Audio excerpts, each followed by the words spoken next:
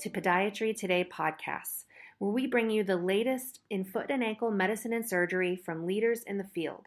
Today's guest is Dr. Priya Parthasarathy, who will help us understand more about some of the latest information on regenerative treatments for Achilles tendinopathy.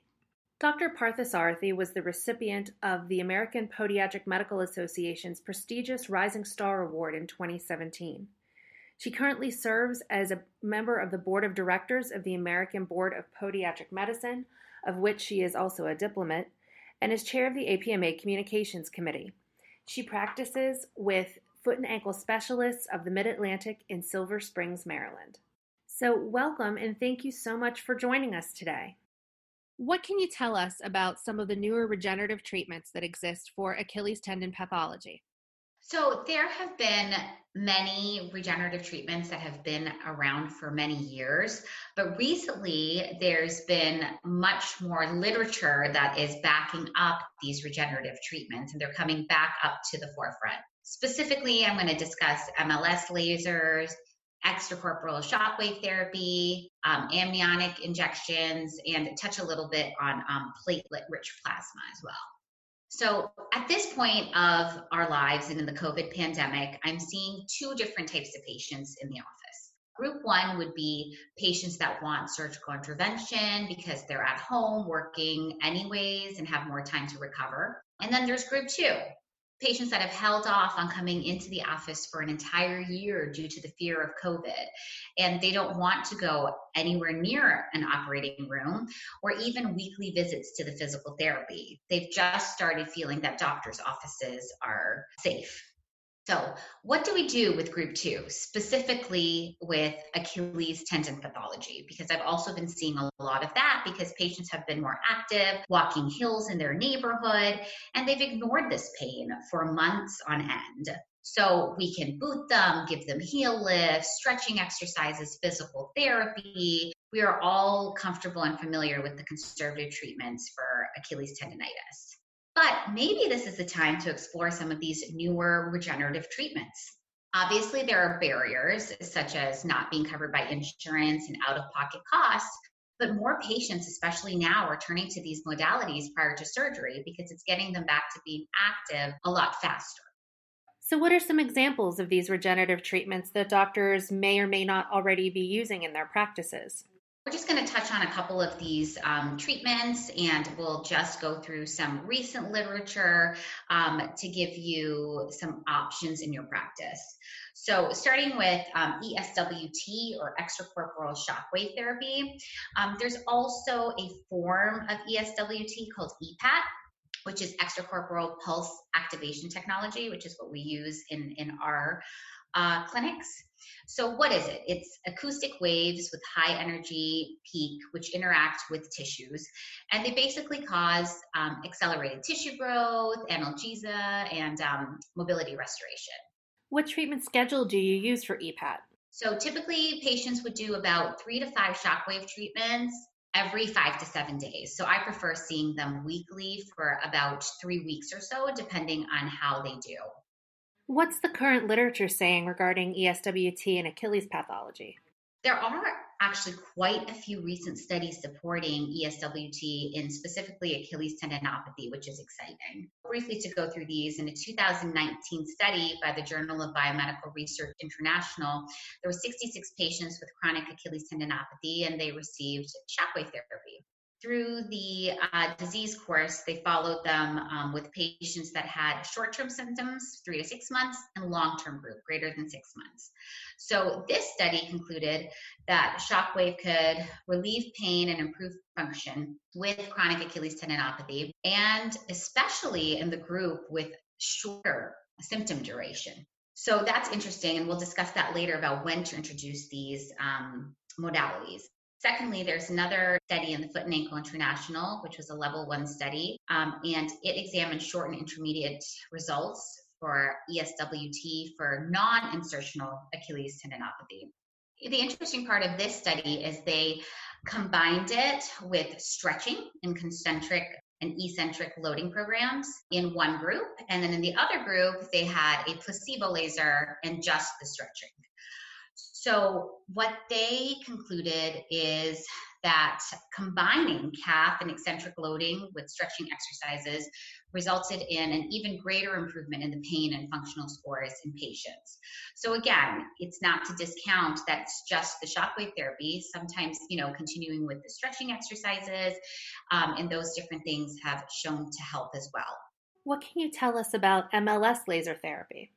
So the MLS laser stands for multi-wave lock system, and it's a laser which is FDA approved. It is stated to decrease inflammation, swelling, and pain through a series of laser treatments. Specifically, this laser delivers 2 different wavelengths, which is important because some lasers just deliver one. One is 808 nanometers, and the other one is like 905 nanometers. And so one reduces edema, and one has more of that analgesic effect. In the literature, there's a lot of information about low-level laser therapy. So the difference between MLS laser and the low-level therapy is the MLS is able to induce a stronger anti-inflammatory, decreased swelling, and analgesic effect simultaneously because they're using both different laser waves during a short period of time. The low-level lasers they have some limitations because they use 1 or 2 of the wavelengths, but they're not synchronized at the same time. Are there any protocols for the use of MLS laser therapy? Most conditions usually have a protocol that range from 6 to 10 treatments. I usually start my patients off with 6 and then see what they do. The difficult part about this is they do have to come into the office 2 to 3 times a week for 2 to 3 weeks. Which is, during COVID, if they're working from home, it might be a good time to do it because they have more time. And it is a shorter duration than maybe going to physical therapy where they have to do 2 times a week for a longer period. Are there any interesting studies you'd like to share regarding MLS laser? 2 brief studies that we're going to touch on. In 2017, in the International Journal of Information and Scientific Culture, MLS laser was used on the treatment of patients affected by tendinopathies. So this was generalized tendinopathies. There were just a very few amount of patients that they tested for the Achilles tendon, but I think it's still important to review. So they noticed that with the MLS laser specifically, in different areas of the body, there was a 60% reduction in pain observed after the laser treatment. So they concluded that MLS laser could be effectively applied for tendinopathy pain. Again, it was a small pool and it was a small study, but still encouraging. There was another study in the same journal, and they evaluated 45 patients ages 42 to 55 with chronic Achilles tendinopathy. They used a slightly different laser. It was a triple laser therapy, but it's still comparable to the MLS laser because the wavelengths are very similar. So the triple therapy used 808 and 1064, whereas the MLS uses 808 and 905. They concluded that the triple laser therapy promoted increased tissue growth and reduction of inflammation response in a shorter time. And they assessed that using ultrasound. They also came to the conclusion that it reduced operating costs and the need for more complex interventions. So they were solely using the MLS laser itself. It's a different modality compared to the shockwave therapy. We'll talk about later the difference in the post-op protocols with MLS lasers versus shockwave therapy, about the same time of treatment as well. What about the use of amnion injections? So what are amnion cells? So it's mesenchymal stem cells. They contain collagens type 3, 4, 5, and 7, and fibronectin, and this interesting laminin mesenchymal cells. That helps with fibroblasts, growth factors, and hyaluronic acid. So it's pretty potent stuff. And I'm sure you've heard about it in the literature and online and those different sorts of things. Specifically, there's a lot of literature on amniotic injections and plantar fasciitis, actually. So I had come across a lot of that stuff. But there isn't too much specifically with the Achilles tendon itself. So there is one study from 2015 in the Journal of Sports Medicine that looked at 44 patients experiencing both chronic plantar fasciosis and Achilles tendinosis. So they were unresponsive to multiple standard therapies for at least 6 months or so. They were treated with one implantation of amnion fluid in the plantar fascia and or the Achilles tendon. So they saw a significant improvement in pain in all of the patients. So pre-injection, they were like, 8.2 out of 10. And then post-injection week 4, they went down to 5.2. And then about week 10 or so, they went down to the average of like 1 to 3 on the pain scale. So after treatment, patients noticed a significant pain reduction, and they did see that it was effective in chronic plantar fasciosis and Achilles tendinosis. And then there's some exciting changes with amnion, which we'll discuss a little bit later. Are there any other modalities that you feel fall into this topic of discussion today? The last one that's been around a long time, and I remember even in residency, platelet-rich plasma, a lot of my attendings used to add that into their tendon surgeries or even bunionectomies, saying that it can help and aid in healing. So what is platelet-rich plasma? So they contain high levels of growth factors and anti-inflammatory cytokines, and they stimulate cell migration, cell proliferation, angiogenesis, and matrix synthesis. We pretty much draw blood from the patient, and then we spin it out, and they get that platelet-rich plasma and inject it into the Achilles tendon specifically. Again, there's plenty of literature supporting its use in plantar fasciitis, but it is lacking in Achilles tendinopathy. So after reviewing a lot of literature, it's still concluded that it remains controversial. So there's high-level studies that are needed, but there are some studies that did show that it is a viable option for chronic Achilles tendinitis. But again, that there's limited evidence and larger studies are needed. I have used it on my patients. Again, we'll discuss a little bit later, but the biggest difference is cost between PRP and the amnion injections. So sometimes patients tend to skew towards trying the platelet-rich plasma first. There are also a lot of different PRP forward clinics. And so, even my mother-in-law was asking me about PRP for her knee or her hip. So a lot of people are using it for many different things, but I think that there needs to be a little bit more literature there. So it sounds like there are some really interesting treatment options available in this regenerative space. How do you decide which patients might benefit from these types of treatments? So that group 2 patient that doesn't want any surgical intervention and they don't want to go to physical therapy and they may want to get back to being active faster. I've also noticed prior to COVID, a lot of patients that you've usually had pain for at least like 3 to 6 months and failed other treatments. It is still, much easier to start with your stretching and offloading and those sorts of things. But if they're not seeing any improvement, they may want to move on to something else. Specifically for the Achilles tendon, which we're discussing today, these modalities I found works best when there is not a bony deformity, such as like a retrocalcaneal exostosis or Haglund's deformity, because you have to remember, if there is still bone in the area, there is something else going on that's causing the pain. Now, I do caution that doesn't mean that I haven't tried the MLS laser or shockwave therapy on these patients, but I have not found complete symptom relief. It's best to do on chronic Achilles tendinitis or huge tendinitis or tendinosis patients, and I've noticed that they've had the biggest symptom relief. So what type of post-procedure protocols might you use for patients undergoing these treatments? Can they wait there right away? Might you immobilize some of these patients? That's a great question. And that's a little bit controversial as well, because I think that's based on your patient population and what you see works in your clinic. So for example, with the MLS laser, as I was reviewing a lot of these studies and I was going and asking a lot of my colleagues on what they do, not specifically just what I do, I immobilize them to reduce that inflammation. Although you do not have to immobilize. So a lot of people do combine it with physical therapy at the same time, as we saw in that one study that combined it with exercising and stretching as well. But I find that it works best when you put them in a boot while they're undergoing the laser therapy, especially for the Achilles tendon. With the shockwave therapy, one plus is that there's no immobilization needed. So it promotes an anti-inflammatory response. We don't want to impede that.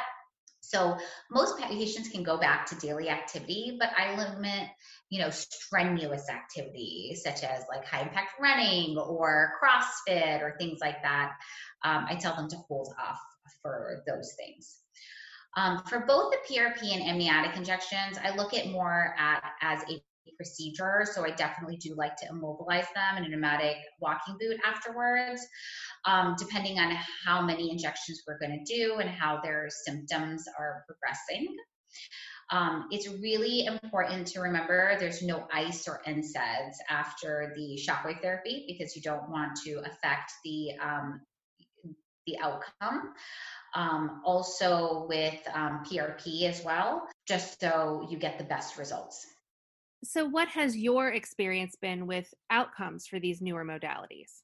My partners and I have experienced good outcomes with MLS laser and the shockwave therapy. Most patients tend to opt for that just because it's non-invasive, non-painful, and they can technically kind of get back to doing what they have been doing.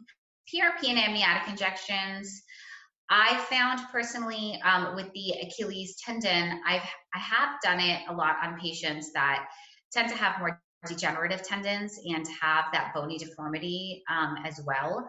So, I tell them that it may not work because they still have that bony deformity, but these are the patients that don't want to go on to surgery. Now, surgery is definitely a valid option, and I do the surgery on the Achilles tendon all the time. But for these patients, it's nice to try these different modalities to see if they do get some symptom relief. I know we're talking about the Achilles tendon today, but PRP and amniotic injections I've done on peroneal tendons and posterior tibial tendons, and I've seen excellent results with that. And a lot of patients have sometimes come to me as second and third opinions because they did not want to undergo surgery for the posterior tibial tendon or the peroneal tendon, and we've injected with PRP, and they have noticed a significant improvement. However, I do find that it does take longer for these patients to get better with the PRP and amnion compared to the MLS and the shockwave therapy. So symptom relief is a lot longer. Immobilization for these patients, you have to remember if they do have a tear, they're going to be immobilized a lot longer too. So you're not going to see those significant changes in pain and activity. So I do caution that you prepare your patient that it is going to take a longer with some of, with the PRP and the amnion as well. An interesting group that has had significant improvement with the MLS laser specifically are my older patients that have had chronic Achilles tendonitis, but they're super active. They like to walk around, they like to golf, they don't want anything to stop their golf game. The MLS laser has really proved effective for them because they can kind of go in, get their 2 weeks of treatment with their 6 sessions, continue with their physical therapy exercises, and they're back golfing. So that's really one patient subset that I've seen significant improvement with the MLS laser specifically. Well, you've given us a lot of information today. Is there anything else you think our audience should know? I've been really thinking about this, especially during the pandemic. And as I had mentioned earlier, we may want to switch to these treatments earlier. Going back to that 2019 study that examined chronic Achilles tendinopathy, they did show a greater improvement in patients with the shorter term symptoms. So introducing it earlier with the that was specifically electric shockwave therapy, they noticed that patients had better symptom relief starting it earlier. So I've noticed that we tend to caution more because it is an out-of-pocket expense, whereas other things such as orthotics or injections and physical therapy tend to be covered by insurance. But we have to remember, if patients can get back to activity faster, then it's definitely worth exploring earlier. term. Now, the one exciting thing with amnion injections is a lot of insurances have begun to cover it. So that, I think, is going to increase our tools in our back pocket to expand treatment to our patients, because it is always easier to introduce something if it is covered by insurance. So that may expand the use of specifically amnion. Talking about costs, it varies depending on, which laser you're using, which amnion company you're using, PRP, versus, how much you spend on the shockwave therapy machine itself. So yes, it is definitely an investment into your practice, and you have to be careful with reimbursement and things like that. But again, if patients can get back to activity sooner, then it's absolutely worth it.